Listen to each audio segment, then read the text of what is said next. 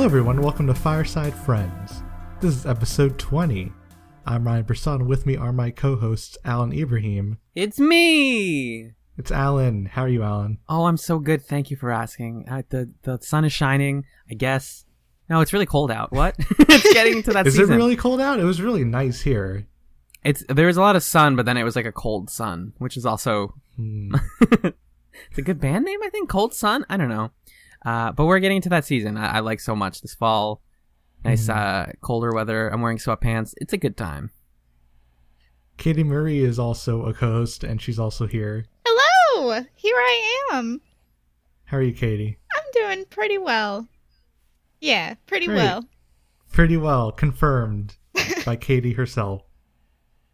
I guess we should reiterate, or I should reiterate, that we are a podcast that talks about nerd stuff.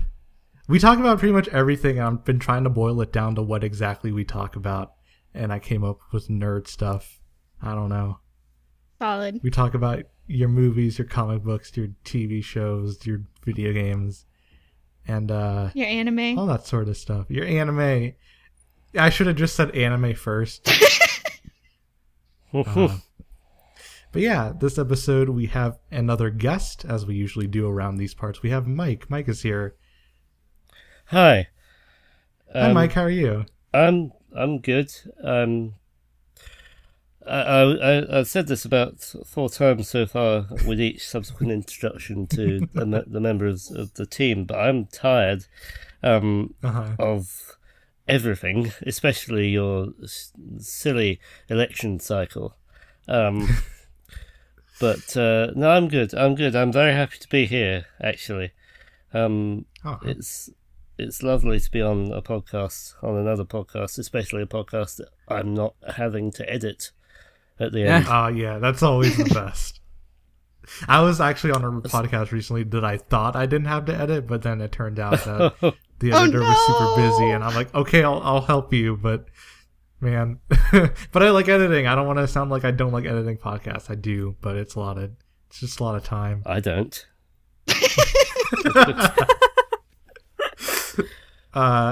Well, different tastes, I guess. Yeah. Why don't you tell the listeners who you are and what you do, Mike?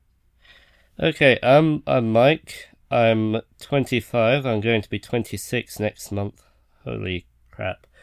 I am a writer of various types, a musician.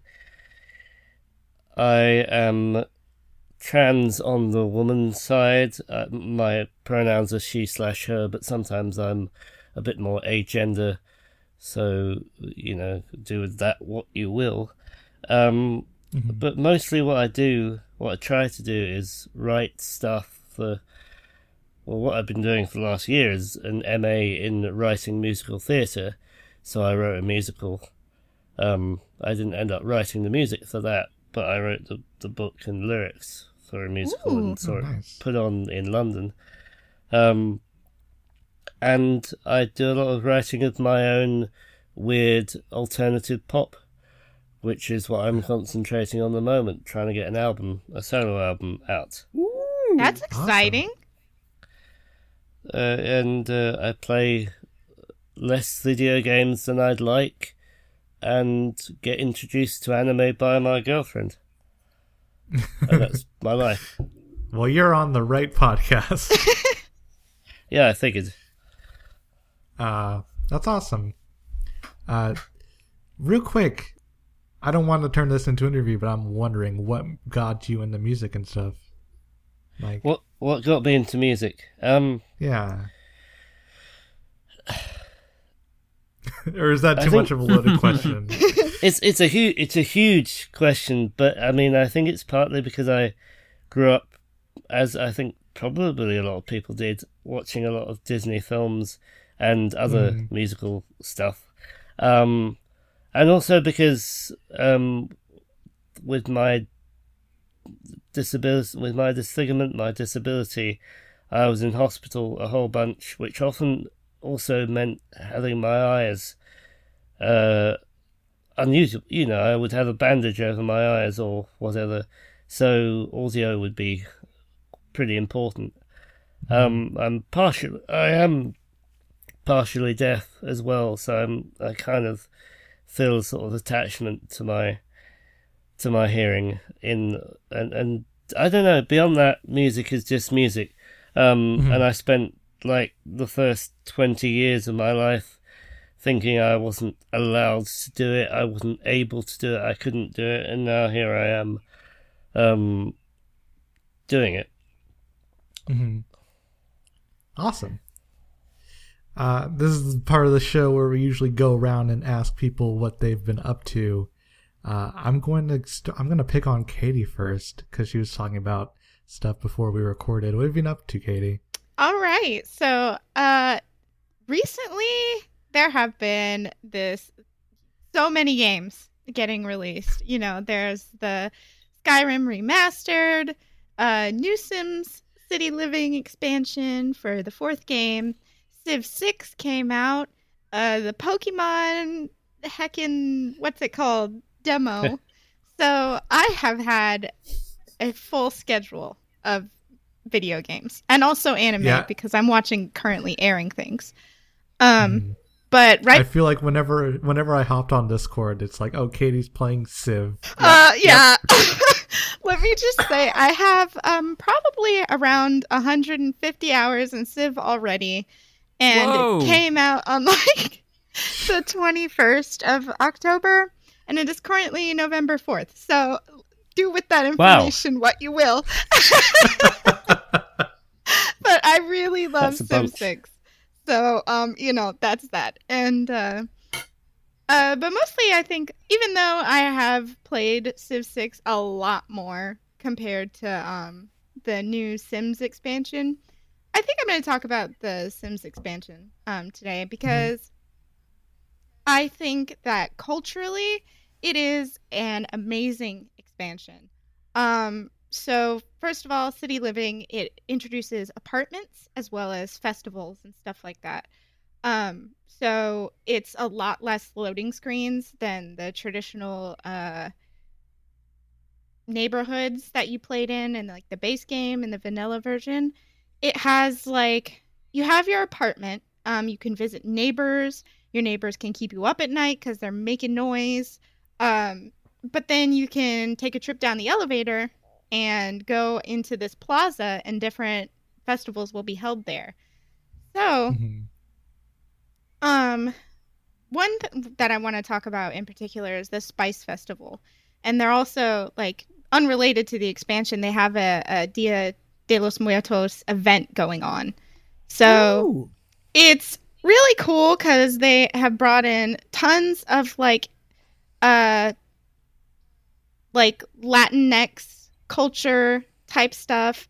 There's Indian food, there's Asian food, all different types of stuff. There's even historical monuments to famous chefs, and the invention of pufferfish nigiri, and there's curry contests and a hookah, but they call it a bubble blower. All right. And I don't know, it's really cool. A lot of the outfits they added in are amazing. They added in turbans and hijabs, so you can basically have a Muslim sim, and I think that is the coolest thing ever. Not to mention, there was a free gender update they did a while back where you can, craft your custom gender, and it'll still use male or female pronouns like she, her, binary type stuff. But you can say hey, my sim can't get pregnant, or my sim can, or it can impregnate other people, or I go to the bathroom sitting up or standing, and I prefer masculine clothing, but I have a feminine frame. And it's just really cool how fully customizable it is. So, I typically have a lot of gripes with EA as far as how much money the DLC costs. And sometimes games are broken and buggy, but this one, aside from some minor bugs, seems to be really cool, and I mostly just appreciate the cultural aspect to it more so than complaining about like, oh, well, you know, sometimes my Sims just stand up whenever they're in the middle of eating and that bothers me. But, you know, it's not about that. It's about like, hey, you know, like my Sim has a hijab and is fully clothed and is definitely Muslim and is definitely brown, and we're eating Indian food and it's cool. It's fun. They also have GeekCon, so you can go cosplay and stuff and play video games. And well, yeah. You can play a video game in your video game. I know. It's crazy. So, yeah. Can you play The Sims in The Sims? You can actually. They have My Sims Go, and that is the thing you can play on the computer. You can also play Sims Forever on the computer. So, yeah. Or you could just play The Sims Forever. Forever, right. Yeah. Oh, and you can also play. They added in like console gaming for this. Not that you can play The Sims on the console, but I mean like they added a console into the game, and you can play the game Destiny.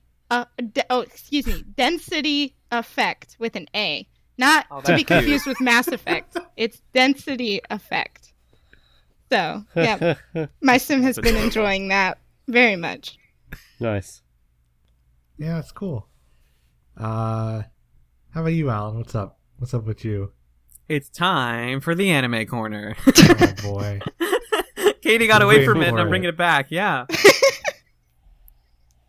Keeping up the positive streak, I am several episodes right now into Cowboy Bebop, actually. Ooh, Oh, dang. Heard about that one. Oh, it's so... You watched some of it, correct, Ryan? I need to rewatch. It's been too long and I've already forgotten what happened, but I remember enjoying what I've seen of it so far. Nice.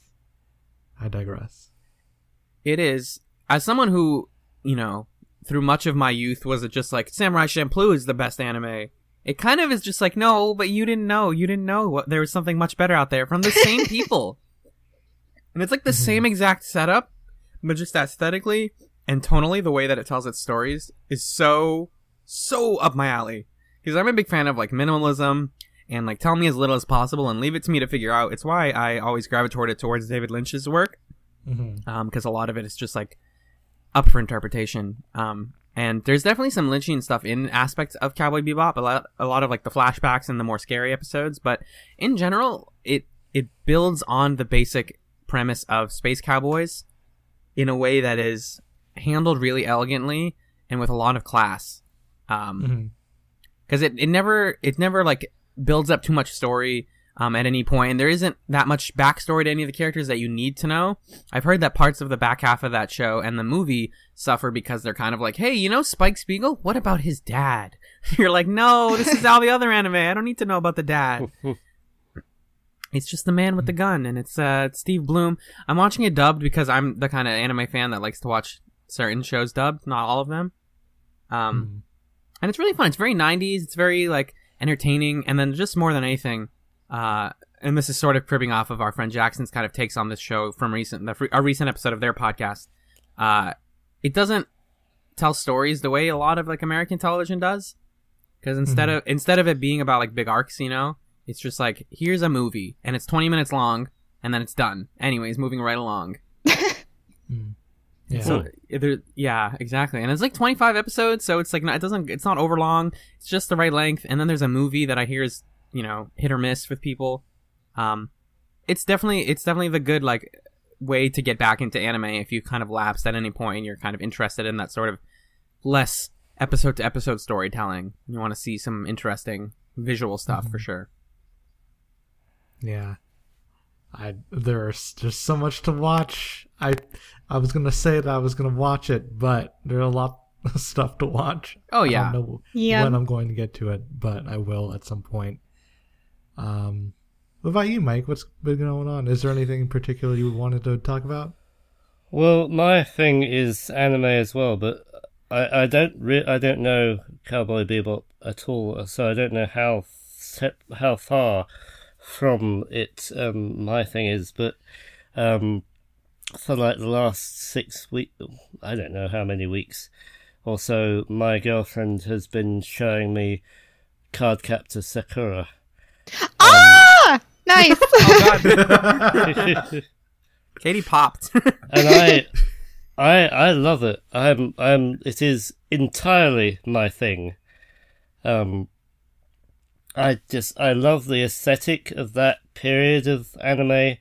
I love the two-dimensionality of the art, but also how vivid it is. I love the music. I love it so much, and I do like magical girl anime quite a lot. Heck yeah. Same. And I don't know, I've been shown quite a lot of anime in the last 5 years, but probably Sakura, a very short anime called Sora no Oto, and I don't know, but those are probably my two favourites at the moment, for quite different reasons, but Sakura is just so life-affirming and calming at a time when I need that. Right. It is really important, I think, to have something like that, like a soothing kind of like a zero energy, zero effort show to just enjoy and make you happy. Kind of all the time, but especially lately, in all of our lives. And that show is just gorgeous to look at from the parts that I've seen of it. Like, it's just a really fun, bubbly thing that reminds us that things are okay somewhere, you know? Mm-hmm. Yeah, I mean, Sakura learns like a mantra that she'll repeat over and over, constantly through the show, which is everything will definitely be okay, which I need, and I think we all need. And like since Tuesday night, I've actually been posting a GIF from the show with that just before I go to sleep.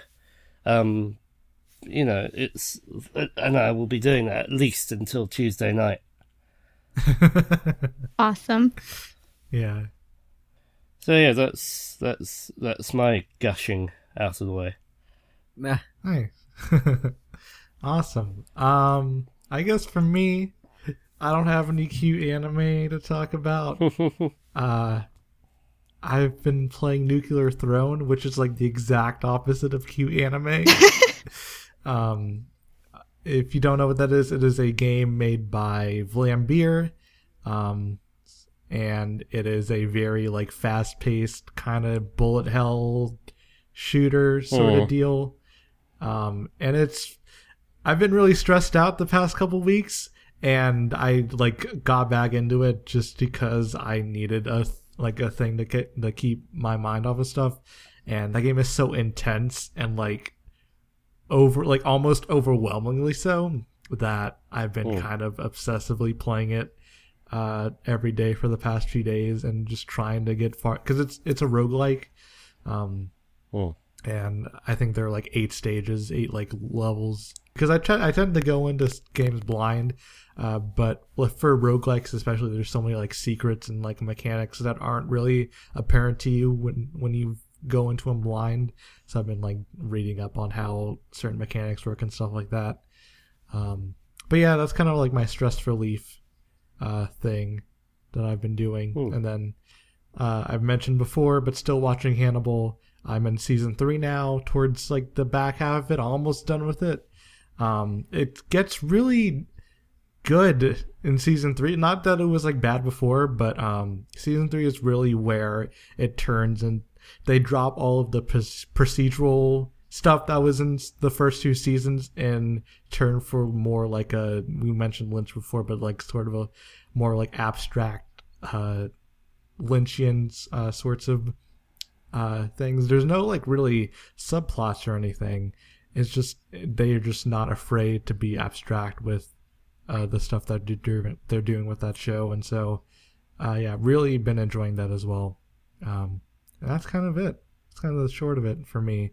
I guess if you'll allow me to be mad at Nintendo again, I can go on about Animal Crossing. because they put out that free update, and they added a bunch of stuff except for skin tone options For some reason. But if you do the Mii mask, the skin color on the Mii mask, it encompasses the whole character instead of their face now. Because, Mii masks totally still fit in with the art of the game. The aesthetic of the game totally doesn't disrupt it at all. They don't fit in. They don't at all. I read this Polygon article that's it's not perfect, but it's something. I'm like, no. I mean, it's not okay. It's not progress. But Happy Home Designer had fully customizable skin tones, so why can't New Leaf? It's the same technology. They look exactly the same. Yeah. Yeah. It's really baffling to me why they don't let you do that. And I guess my kind of analytical thing of it is for me, Animal Crossing is this game about living some sort of fantasy. And for me, that fantasy has always been gender expression and talking to cute pets and having the citizens of that town respect me regardless of how I present and stuff like that. And when you're not allowing me to be brown, you are telling me that fantasy is only for white people. Yeah. And that really gets under my skin. Well, yeah. White people and tanned white people. Because the only way that you're ever going to get darker is if you go to the beach. So that's something to take away, right? I guess. So, yeah. Yeah, that's been a point of frustration for me, especially seeing people be enthusiastic about it. I'm not going to be mad at anybody for being enthusiastic about it, but it's too much of a bummer for me to keep playing it personally. Yeah. I've been playing it obsessively for the last month in preparation for the update. And I, partly because of whatever, I hadn't really clocked on to that. I didn't know that this was a thing. And I think even when we enjoy stuff we're enjoying, it's vital that we know what others aren't into. Right. And what's turning people off from stuff. Mm-hmm. Yeah. That's a very good point, yeah. I mean, for me, Animal Crossing, that was the first game I think that I ever officially broke 1,000 hours into. And I loved it as a calming mechanism because as somebody with really ridiculous social anxiety and feeling isolated all the time, I could just have all these friends who were really cute animals and always seemed to like me no matter what I did. But then, slowly, being native, they had a headdress that you can buy and wear. And I'm like, I don't know how I feel about that too much. And then whenever you first talked to me about it, Ryan, I was like, yeah, it's a pretty calming game. And you can wear dresses and stuff. So it's really cool. And, but then you mentioned oh, well, what about skin color? And I was like, I never thought about that, but that is really bothersome. And I guess that has disenchanted me from playing the game a lot because I haven't necessarily been as excited over the update as I would have been. I haven't played it in months either. I've just been doing other things. And it's not that you're not allowed to enjoy things because you can enjoy whatever, but that's definitely something that really bothered me once I was woke to the issue. And I definitely, I guess for me, instead of wanting an update for New Leaf, I think it would just be better at this point to make a new Animal Crossing game for the DS and just include skin color like they had in Happy Home Designer and just have start fresh, turn over a new leaf. I think they should do that. You did it. Smooth. So Yeah. I am curious if the mobile Animal Crossing is more interesting in that way and has more options, because I don't even remember Miitomo. Is it weird that I don't remember a single thing about the fucking game? I actually signed on to Miitomo the other day, so that was interesting. What? Was your me just fetal in a corner, crying? Please talk to me. Answer some quiz questions. One of my friends still actively uses it. Just one of them. Wow. Nobody else. Wow. So, yeah. I tried. I deleted it 3 months ago. Yeah. I mean, I liked Miitomo, but it was too... there wasn't enough there, and the UI was way too confusing. Yeah, I felt the same way. Yeah. Yeah. And it came after all the Allison Rapp stuff, too, and that soured me on it. Yeah. So. I don't know. Good episode of our podcast, though. Yes, good episode. Go listen to that one. Oh, God. But, Promo. yeah, I don't know. For Miitomo, it had... Okay, so it was just too clunky for me, and having OCD, I needed to read and hear everybody's answers, and I would sit there for an hour tapping through all these answers, and I still wouldn't even make a dent in all of my friends things, and I was like, well, I can't do this, goodbye. And that's why I left Miitomo. Yeah, they made it way too hard to navigate that stuff, in my opinion. So I saw someone playing Pokemon Go today. Oh, wow. Talking about Nintendo apps that we thought were dead. Somebody was totally playing Pokemon Go. The Halloween update was so sad. Did y'all look into what they did for the Halloween update? Yeah. I didn't know there was a Halloween update. Yeah, there were tons of ghost Pokemon everywhere and Cubone and stuff. They just increased the rate. They made it almost exclusively ghost and certain types of Pokemon, and then increased the candy drops or something, which is that's not enough to get someone to play Pokemon Go unless they were already playing it, in which case they were in there either way. So yeah. But hey, I mean, Sun and Moon's coming out soon. Sorry, go ahead. I was just saying, we still play a bunch, but I don't know. I guess I've seen a bit of a drop off from people playing. Certainly, much less people sharing stuff on Twitter. Although for sure, yeah. The people who do still do. Oh yeah, and it's great if you still go for walks and you have a couple of people that you play with or something. It's still lovely. Yeah, it is what it was at the beginning. It didn't get worse or anything. It's just no. Yeah. For me, it just kind of dropped off. Well, yeah, me too. For me, mostly, I loved going out and finding Pokemon and tracking them down and stuff. And I definitely understand Niantic's position, because they did not expect Pokemon Go to be as giant as it was. So their servers were constantly. And that's why they removed the tracking and stuff like that until they can get a hang of a better system. But without the tracking, that's not really, I don't know, because my whole thing was I'm going to go out and catch these Pokemon, but now I don't know where they are.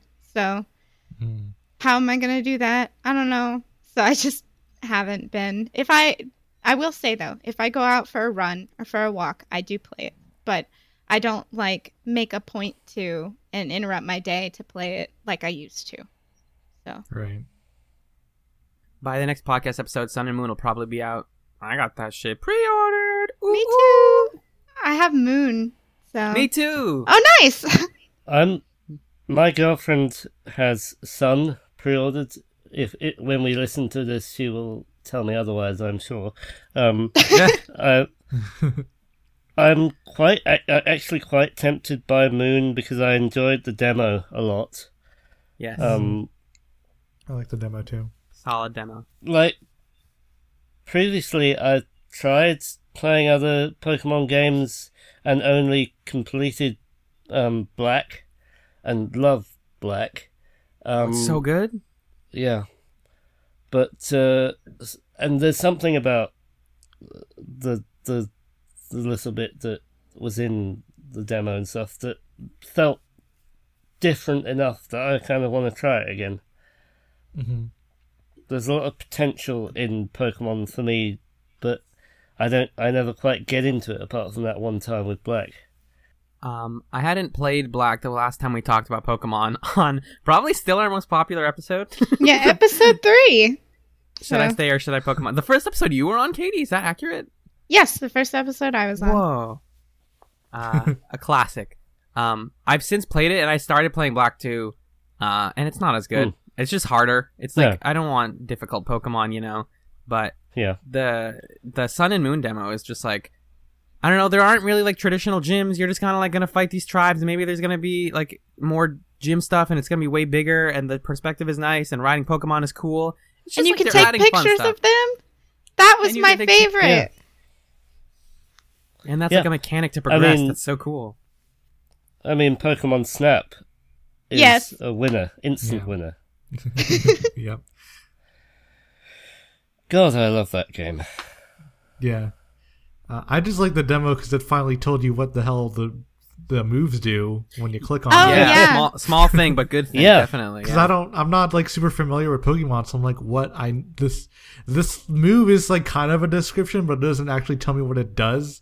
But now it just tells you, and I'm like, well, you did. Now you made it a little bit easier for me. So And see, I think that's awesome because I love when games are made more accessible because, like, I love a sense of community and I love playing games that other people play. And I really, really do not like it when some form of difficulty, like, bars that. Like, it bars a shared experience. And I've never liked that. And it's just funny because, you know, like, I keep up with the Pokemon Facebook page because that's where, like, you know, they'll post their videos of, like, the announcements for the upcoming games. And there will be people in the comments like, well, you're making this game too easy and blah, blah, blah, blah, blah, blah, blah. And I'm like, okay, well, first of all, Pokemon is a game for 10-year-olds. Their target audience is children, okay? So let's get that out of the way. Second of all, don't be an elitist. Let people have fun. Let people play games too. So go away. Yeah. Thank you. Goodbye. I don't need to hear your commentary. But I don't know. So I'm really loving the fact that, like, oh, after you fight this Pokemon, it'll tell you what moves are super effective against it. And also, here's a description of the move. And have fun. Take your pictures. I'm going to do the cute Alola wave thing and have a good time on this island. So that's my take. yeah. Are we on time? Is that it? Do you all want to take a break? That sounds Yes. fine with me. All right. I'm good with anything. Yeah. All right. We'll be right back.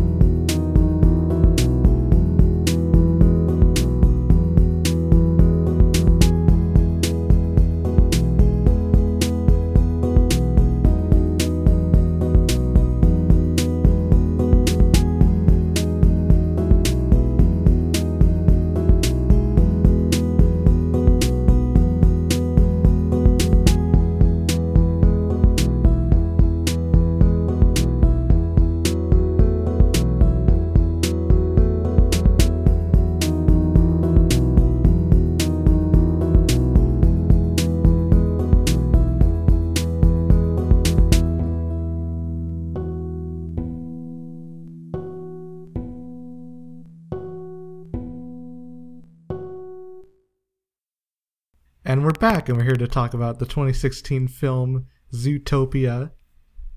Who is it directed by? Let me look at this IMDb page I am staring at because I'm a good podcast host. A bunch of white dudes that are white.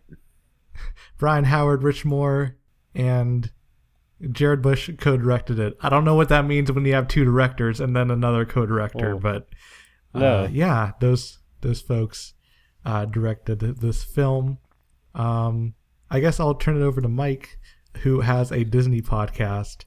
I guess what I want to ask is like your general thoughts on the movie before we dig deep into it. So for the 2 years of development, when I was watching concept art of this film come out and stuff, I was kind of super not interested at all because it sounded so odd couple heteronormative thing and just not like very interesting. I didn't give it credit beforehand that I should have, I guess, for world building, which I think it really does well. I think, the locations are fantastic and the way and the adaptations to different animals, which really should be modelled in real life for disabilities, are fantastic. I saw it when it came out over here in February, I think, and it was okay. I didn't enjoy it as much as others I might have enjoyed, but it was fine enough. And then I watched it this morning, and I actually quite enjoyed it a lot. Nice. But like throughout, like when I was posting anything about it or retweeting anything about it on the Castle to Castle podcast Twitter, I would always insist that people, whenever possible, defer to critics of colour who know what they're talking about with regards to institutional racism, because there were a lot of white pundits and Disney fans and critics saying, this is an amazing film, it's take your kids to see it, they'll learn all they need to know about institutional racism. And I was like, no, please stop. If you're going to have this opinion, at least, also retweet the critics of colour who are critiquing it and criticising it, because you don't really know, right? And neither do I. And that's why I'm retweeting these people. Yeah, we'll come back to that stuff later. Katie, what did you think generally about Zootopia? I think this is your first time seeing it, right? Yes, this is my first time seeing it. I tried to watch it another time, but family things got in the way, so I only got like halfway through. But yeah, so this is the first time I've seen the whole movie. I thought it was really pretty. I liked a lot of the like modeling and stuff like that. I thought it looked really awesome. Like I would just notice like, oh, all these trees look so nice, kind of thing. And I would appreciate like the lighting done. And I thought it was pretty cute. I actually cried at the scene where she was like apologizing to Nick. So did she. Yeah, I know. I was like, same, Judy. So, yeah, I don't know. How do I explain? It tried, I guess. Yep. It sure did. It definitely tried. I just wish it gets the star with the Comic Sans text on it. Yeah, I just wish it was. I don't know. I felt like there were a lot of like concepts that were too muddled and like flipped like, I feel like it would have made more sense for like the predator to say this or the prey to say this kind of thing if we're going for like the racism dynamic, which was very obviously what it was about. So I don't know. I wouldn't say I walk away feeling totally disappointed, because, it's better than doing nothing. And at least there is some form of effort being put into stuff. I like to think of things like positively, like, well, they didn't just sit and do nothing at least. Or, end the movie on the note that, all predators are awful savages. Goodbye. Have a nice day. That's the movie. So... but there's still a long way to go. There's still more to work on. And but overall, I would say it was an enjoyable movie. I liked the music, and I think it looked pretty. So, Alan, how about you? I took notes on this one, because there was just a lot of quotes that I was pulling out. It's a really dense movie, in my opinion, to its detriment. There's a lot going on. Mm-hmm. Yeah. There's a ton going on in the story and visually. Like, you could frame by frame this movie and pick out like 6 trillion Easter eggs. Because it takes place in a city, it's kind of deliberately like crammed with visual references and nods. Like, as soon as I saw Judy go looking at her not exactly iPod and there was all the song parodies, I was like, oh my god, everything is going to be this. It's all going to be these like animal puns. And the IMDb page is like full of parody posters of current movies with animals on them, which is kind of cute. And they have one where Judy is Rey from The Force Awakens, which is good. But oh, nice. Yeah, nice. they can do that. And they can do it's real good.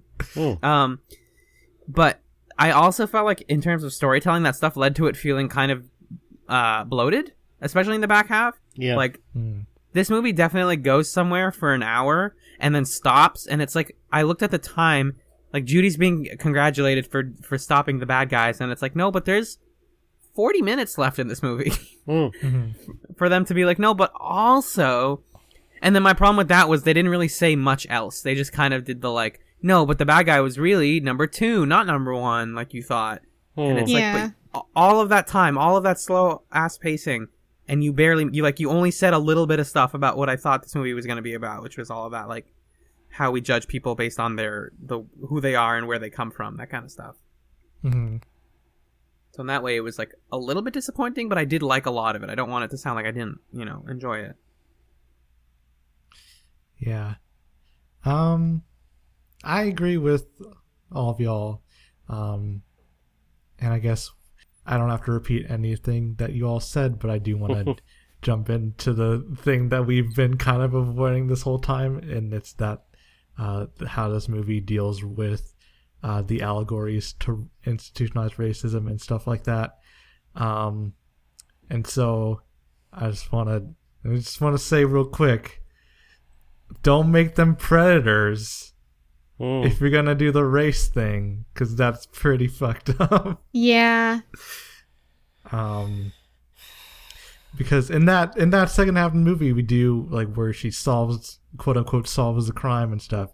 We do get that like 90% of the city is prey, and we need to, kind of alienate the predators, and by invoking like, oh, they're gonna be savage, whatever, and that's. The scene that made me the most uncomfortable with that stuff was like after her press conference where people start to think, oh, maybe the predators are not so cool. You get that like montage of people just like doing the things that people do when they see people of color, and they're like, shitty white people that don't trust them, and they're like sitting on the bus with them and then moving their child a little closer and that kind of stuff. And you're like, oh, it hurts. It's like it's heavy handed, and also they missed the mark by like you said, trying to suggest that in any way marginalized people are like the savage animals.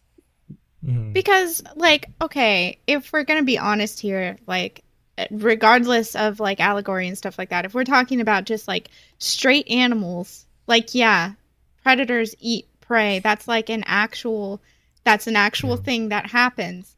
But if we like move that onto the real world and we're talking about people of color and stuff like that, that's not a thing.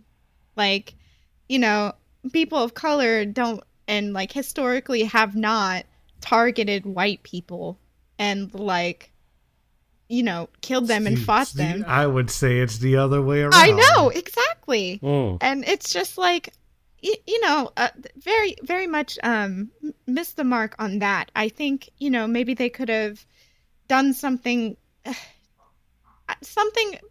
keep animals, because it's easier to talk about hard subjects when you have something cute or something fun, but like not make it a predator versus prey dynamic, because then are you saying that like people have a legitimate concern about people of color because historically they have been savage and targeted prey / white people? Like, no, let's not even go there. And I don't know. I guess like my major issue with the movie is like, we talked about how we've evolved and stuff like that, and how nobody attacks anybody anymore. The issue is this gun with the flower that, you aim at people and you shoot and they go savage. It's not actually a real problem. It's just that, they're being made to act this way kind of thing. And I wish, like, if we're talking about the current, like, struggles we have with race in, like, the United States, I wish there was just something that we could blame it on and move on, but that's not the case. Like, it's not that, somebody is targeting people of color with something that makes them act up or whatever. It's just literally racism. So, like, that's the issue. It's not... I wish there was something that was like, oh, well, the problem was actually this, so we can accept it and move on. But, like, no, that doesn't happen, and it kind of is sad, I guess. I don't know if I'm, like, properly articulating what I'm thinking, but... No, that makes sense. Okay, yeah. cool. So... Yeah. Yeah. Yeah. They kind of, like, by having it be like, oh, it was the flowers, they kind of, like, quote-unquote, solved racism in this movie. But, yeah, I feel like it would also be beneficial if it wasn't, like, the problem should be socially constructed. It shouldn't be like, oh, it's their biology. Because then, like, racism is a construct. But then when you're doing it on animals and you're saying, like, oh, people were born, like, predators were born this way, and we're bringing out this evil in them that they've had a long time ago, like, that's rough, because it's not actually, like, a social construct. That is, like, you're bringing, like biology into it and stuff like that. Yeah. So if it was like a socially constructed thing that animals did, and instead of, like, relying on that biology, I would feel a little bit better about it. But since it was very much like, oh, these predators were born to do this, I felt that, like, was more bothersome. When they did the, like, microaggressions as a joke, I wasn't that bothered by it, but that was also just, like, very light, like, stuff you would read on, like a Twitter shit post or a Tumblr post. That's, like, right. Stuff like that. I just feel like I feel like from a purely technical point, like, almost like a screenwriting point of view, trying to pull the whole only bunnies can say cute thing, mixes up your message, because that is exactly what I was talking about earlier. Because the race thing is supposed to be between the predators and the prey. Why is it between this person and that person who are only separated by social and job strata? Yeah, that also confused me the first time I watched it, and the second time I watched it. I was like, wait, that doesn't... You're conflicting That's yourself what I meant here. earlier. When I was saying, like, it doesn't make sense for the predator to say this thing and the prey to say that thing. It's like, if depending on the message you're trying to get across, like, maybe instead of, oh, well, one bunny can call another bunny cute, instead of saying that, we could put it for, like, the line that Nick Wilde would say, like, one fox can call another fox sly, but when other people do... Like, that would have made more of a narrative sense to me than for Judy to have that line. You know what I mean? It just felt... it just felt really muddled, because I'm like, well, what message are you trying to get across here? Like, who is the victim? Kind of thing. Like, why are we all of a sudden shifting blame to, like, the tiger, the predator, when the predator is obviously the one who's, like, oppressed in this society? So it's just, I don't know. I thought that was weird. Yeah. But it tried. It did.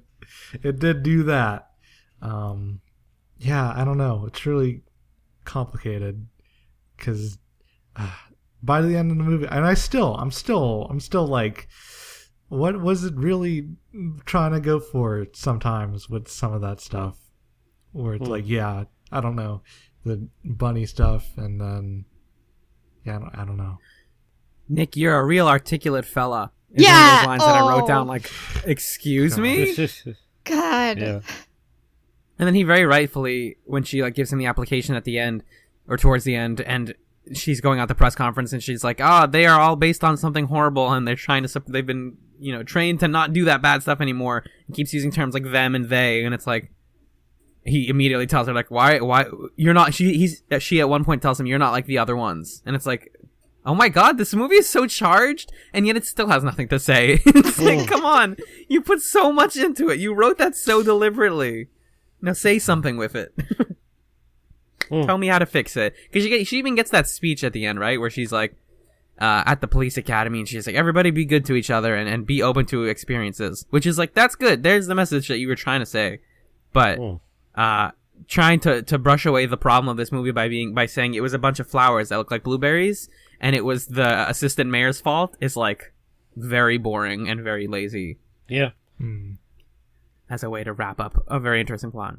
Again, another sort of purely technical point. Disney seemed to be really on this kick of trying to do a twist near the end that's actually not as interesting as they think it is. Like, I don't think Hans being the villain in Frozen is as interesting as all that. And I don't think it's as interesting that I don't even think that this was a film that needed a specific antagonist figure. Right. That's a good point, actually. Yeah. Yeah. And I think it weakened it to have to rely on that. I think so too, because the subject matter of the film was very conceptual and very very social. So to have that all of a sudden, like, oh, here's this bad guy, a single sheep. It's like, well, that doesn't make much sense because she is not the entirety of society. She's just one sheep. So. And on one hand, it's kind of fun because she's like super white feminist and turns out to be completely for herself and her own desires, and that's nice for them to play with. But she didn't need to be the central antagonist. Mm-hmm. Jenny Slate killing it as always.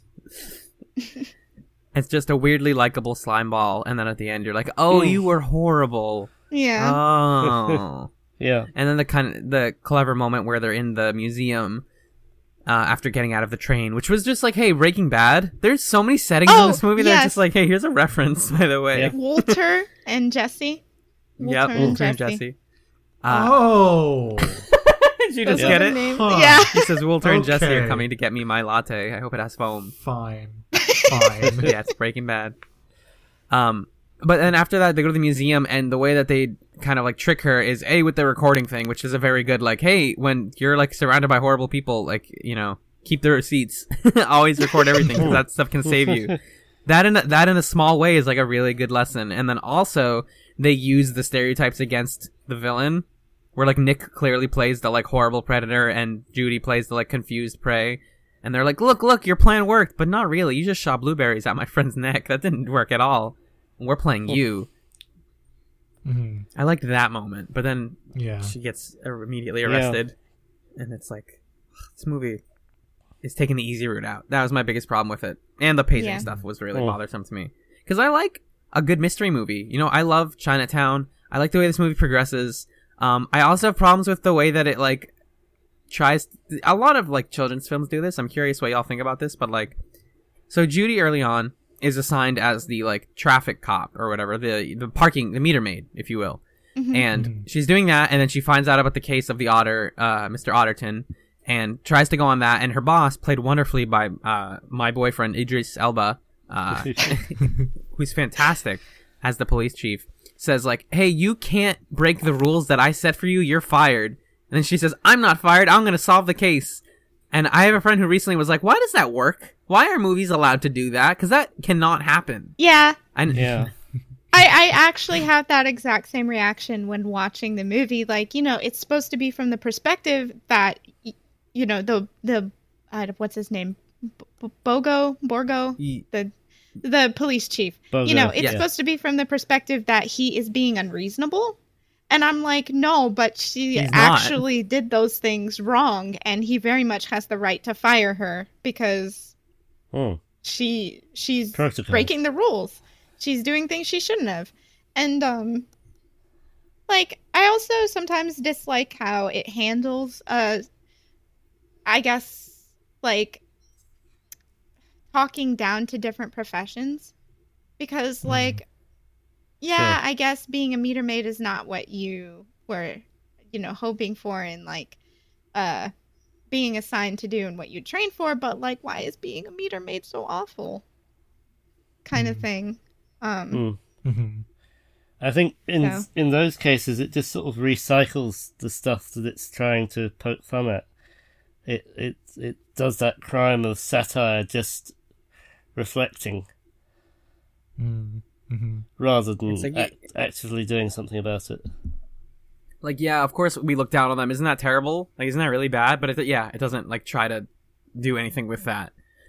No. Same with the whole new girl, new big city, and she has a terrible apartment, and they don't get into any of that economic stuff. It's just she learned to deal with it, which is kind of inspiring in a nice way. She learns to deal with this awful place with her hilarious neighbors, her two male gazelle neighbors, who just argue at each other. Apparently, that's a reference to something, some YouTube video, I think. Yeah. But all that stuff was alright. I was watching it on Amazon, and they show you some facts if you press the screen at a certain point. Yeah. Apparently, it's pre-internet. It's a pre-internet meme or something about those shut up guys. I do have some sort of vague mimetic memory of it, but I have no idea where I would have heard it. Yeah, it was just the sort of hey, two guys yell at each other and then they end by telling each other to shut up. That's the whole joke. And it is funny when they hear her and they're like, stop yelling, can't you see she's having movie conflict? Basically is what they say. Yes.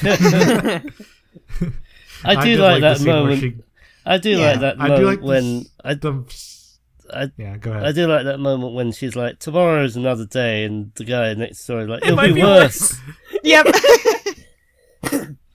I like that whole scene where the sad music is playing from the radio and it's turn the music down. All awful sad songs, and then she makes refrigerator or microwave food and it's a one small carrot. Yep.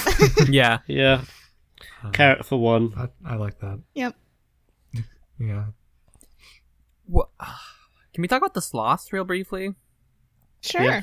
Yeah, I kind of wish that they didn't show that in trailers. Yeah, I had seen pretty much that whole scene. Yeah. Because that whole scene was in the when I saw The Force Awakens, they showed that whole scene. Yep, they did. That is something that happened. Yep, the whole scene. I know that's not... Yeah, pretty much when they get to the DMV, that whole scene was just a trailer that was played before when I saw Force Awakens. Which is that's definitely a high point of the movie. I get it, but and that sort of thing is nothing new. But also, it would have been nice to see that in the context of the movie as well. Yeah, fresh. Once you see it once, you're like, all right, it's the sloth bit. It's funny, but it also works way better in context because it's the whole Nick is trying to waste the whole day so that she doesn't get her job to keep her job. There's that setup, and then there's the whole, they leave, and he's still there. That stuff is good in con. I was like, oh, that was really funny. That was really, for some reason, made me laugh hard. Yeah. It's real good. And then the stinger at the end where it's who's the speed demon, and then he's like, Nick! Credits. Yep. It's real good. Yeah. That's the comedy stuff is why I wished that the message of the movie was better. Because I watched Inside Out last year, and that movie's incredible. I also think that movie has problems because there's no such thing as a perfect Disney movie. I'm sorry, or a perfect movie. Yep. But it's going for something much smaller. It's talking about mental health instead of institutionalized racism, like we said. But I I don't know. I felt like I just enjoyed that movie more, and then I expected that kind of quality out of this. But a lot of the jokes in this film were more about were just like animal puns, or just like playing on the fact that animals by nature are certain ways. Like a pretty good pun, like let's talk about the elephant in the room, and then he's like, Yes. Francine, happy birthday. And she's like, yay, thanks. Oh my gosh, the whole Godfather bit. Yeah, was I thought pretty that good. was cute too. Yeah.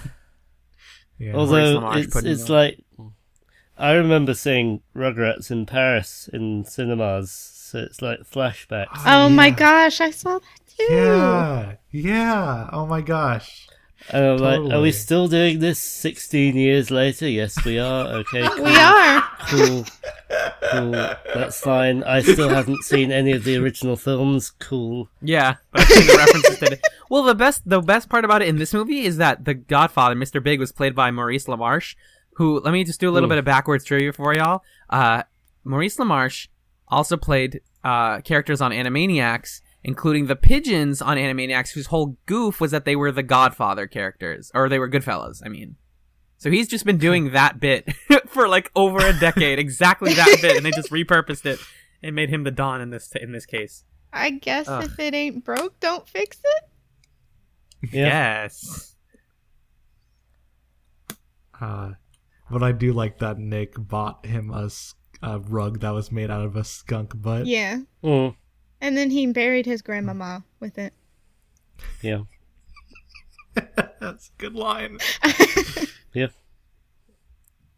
I also enjoy Steve Buscemi as Rat, who Rat. sells pirated Yeah. DVDs. Was that really him? Yeah, no, it was Whoa. totally him. That's awesome. He's like animated to look like Steve Buscemi too. Oh, I did notice that. I wasn't sure if that was actually him. Wow, good, Yeah. great casting. Too many white people, but good casting. Mm. Because we got Idris Elba as the police chief. We have Octavia Spencer as the Otter's wife. I think that's it, folks. Oh, the young I think Yeah. young Hops is played by someone. That's kind of it from what I'm seeing.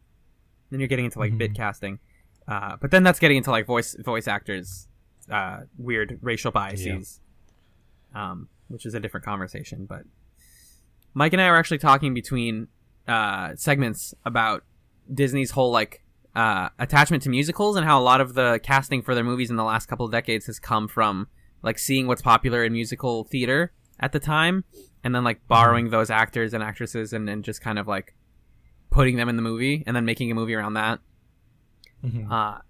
Which I don't know how much of that was true to this movie, but from what I read, and this also explains why a lot of the like Nick and Judy relationships feel hit or miss, like why sometimes we didn't like Judy that much, was the movie wasn't originally about Judy, it was about Nick.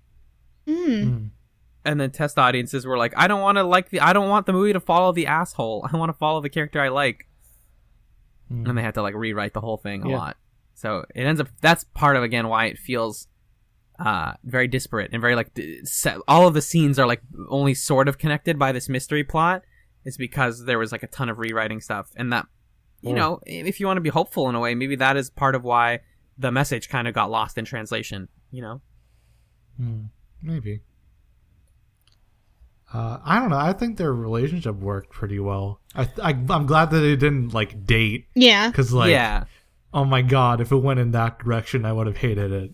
You know, the last moment in the film when he's like, you know you love me, and she's like, do I? And she's like, yes I do, was like, I don't know what to make of that. Are they actually pairing them up? Or is it platonic love, which would be really cool? That's I kind of really how hope I it's viewed platonic. it. Is more of That's like how I read it. Yeah. I can. Yeah. Yeah. I'd like to, I could because see it going there's either absolutely way, no... But I'd like to read it as platonic because there's absolutely no build-up of that, like, actual... exactly. Yeah. how romance. much more interesting would that relationship have been if they had gone for the like interracial couple kind of thing? Oh, please, please. This movie shouldn't have done it. Some movies should have done it. This movie wouldn't have done it. I feel like my skin is crawling after you said those two words. Sorry. Oh boy. Sorry. Yeah, it's not. But yeah, I like their relation. I hope that scene didn't imply that they were dating, because that would like kind of spoil it for me. Because Yeah. platonic relationships are cool. Mm-hmm. We should have more of those in movies and not have the two main characters date. I think the same. I don't know. I feel like there wasn't enough like romantic build up to really kind of say that they were like together in a romantic sense. Definitely. Yeah. I think that like definitely. I mean, there was no like kissing or any like I like you kind of thing. There was just, oh, I love you, Yeah. So Yeah. said playfully. I think so I think it's platonic. I think if that's how it's meant, then it was a really cool moment. Because we don't get people unashamedly saying "I love you" in a platonic way enough. Definitely. Right. Mm-hmm. Right. For sure. Secret best couple in this movie, I guess, is Judy's parents off the top of my head, because they're really charming and like nice to each other, and it's not just like a like loud wife with like a husband who's sick of it. Like I feel like that's like a trope that I see too much. The old just like, ball and chain. Yeah, Am I right, fellas? I'd rather. Well, I got shot in the leg, but it's better than being married. yeah. The movie definitely doesn't. Yeah. It's not like saying like, oh, marriages are bad. It's just like, no, but these two characters, like in the case of Nick and Judy, like they're good friends. They're like partners. Yeah. Mm-hmm. Nick's backstory with the Boy Scouts, that was a really intense scene. Mm-hmm. Hmm. Yeah. But that just reminded me that the people who I know who have been in Boy Scouts and stuff before, while they did mostly seem to come out of it like happy, even like the Boy Scouts are such like a horribly corrupt organization. I'm sorry to say it. Like Yes, Boy Scouts And of incredibly- America. yeah, specifically, Yeah. and like such a homophobic group of people. Comparatively, ours is pretty good actually. And our guides are really good. Although I think your Girl Guides of America are pretty good as well. Yes. But our scouting in general is much better. But I digress. Right. Yeah. I think. Is there any? Yeah, there's Go ahead, one Katie. thing I did want to mention is like, Yeah. as far as like being involved as I am with like mental health care and stuff like that.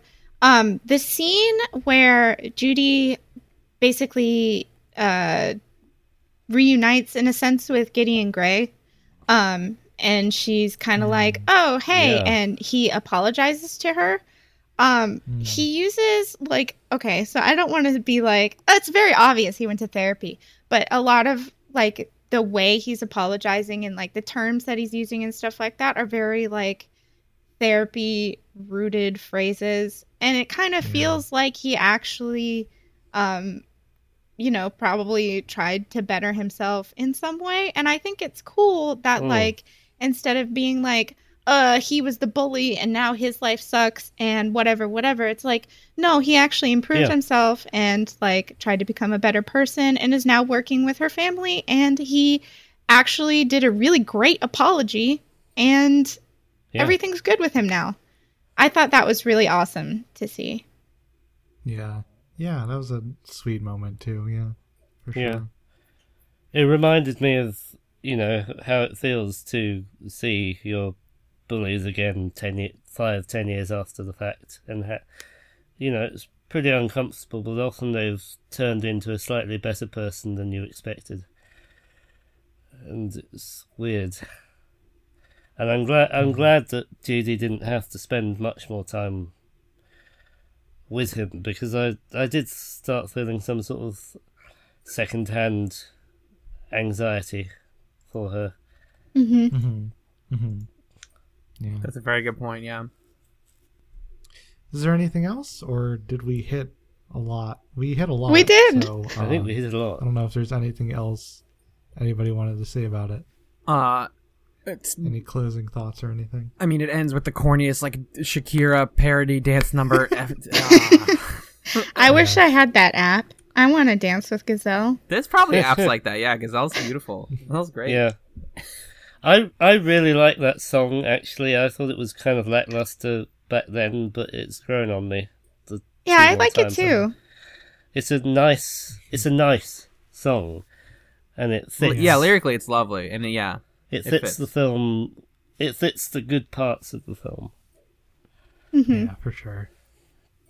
More films should end with like a Bollywood dance number kind of thing. Not that this was exactly that, but just the like, and big performance go, very like I don't know. fun. No, That's pretty much everything that that's every every animated DreamWorks movie. film for the Yeah, last 15 You're right, years. actually. Well, let's get some live action movies that do that then. Yes, maybe. yeah, sure. There Will Be Blood ends with a great dance number. Especially, it needs to be instituted, especially if it does not follow the rest of the movie's form. Yeah. Yeah, all the characters that die, just bring them back. Yep, Yeah. yep. The dance sequence. That's a good point. But yeah, that's Zootopia, a movie about racism for white people, is my sentence description. That is for that. perfect. But yeah, for overall pretty good. But again, It's a place lots to of problems. at least. It's a At the thing. very least. Yes. All right, I think that's it. Let's move on to some housekeeping. I want to thank everybody who shared the last episode. Last episode we had Shannon on. We talked about Tuck and Dale versus Evil and Atlanta and other stuff, and that was a lot of fun. Thank you, Shannon, for joining us for that. And if you haven't checked that episode out already, you should do so. It's really good. If you want to subscribe to us on iTunes, you could do that. Or anywhere you can find podcasts, really. And you can like and rate us wherever you get podcasts. To my knowledge, only one person has reviewed this podcast so far. Review so. us, please. Please. Thank you. And you can find us on Twitter at Podcast Fireside, where we post updates on this podcast, let you know who's going to be on, etc. And then if you want to send in questions and comments, you could do so at firesidefriendspodcast@gmail.com.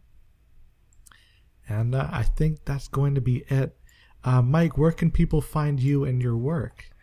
You can find me on Twitter at GuySmiley22, GUYSMILEY22. I have a SoundCloud, but I can't remember the extension for it right now. So We'll link it in the description. Yeah. We got you. And Twitter's basically the best place to find me. And come and have a chat. I like having followers to talk to and people to talk to and to blast my music at. It's fun. Yeah. SoundCloud.com/Mike Moody -1 is That's the it. SoundCloud link. That's Dang, Alan. it. Yeah. The major thing is I can never remember where the hyphen comes in. Right. Thanks so much for hanging out with us, Mike. It's been a lot of fun. Thank you so much for having me. I've had a wonderful time, and if you ever want me back, just let me know. Yay! Yeah, definitely. Sure. Glad you enjoyed your stay in the Fireside Friends forest. Thanks again. Alan, where can people find you on the internet? I'm back on Twitter, folks. It's twitter.com/Alan Ibrahim. It's spelled ALLENIBRAHIM. And you have to follow me there, or else. It's a good Twitter. It's a good brand.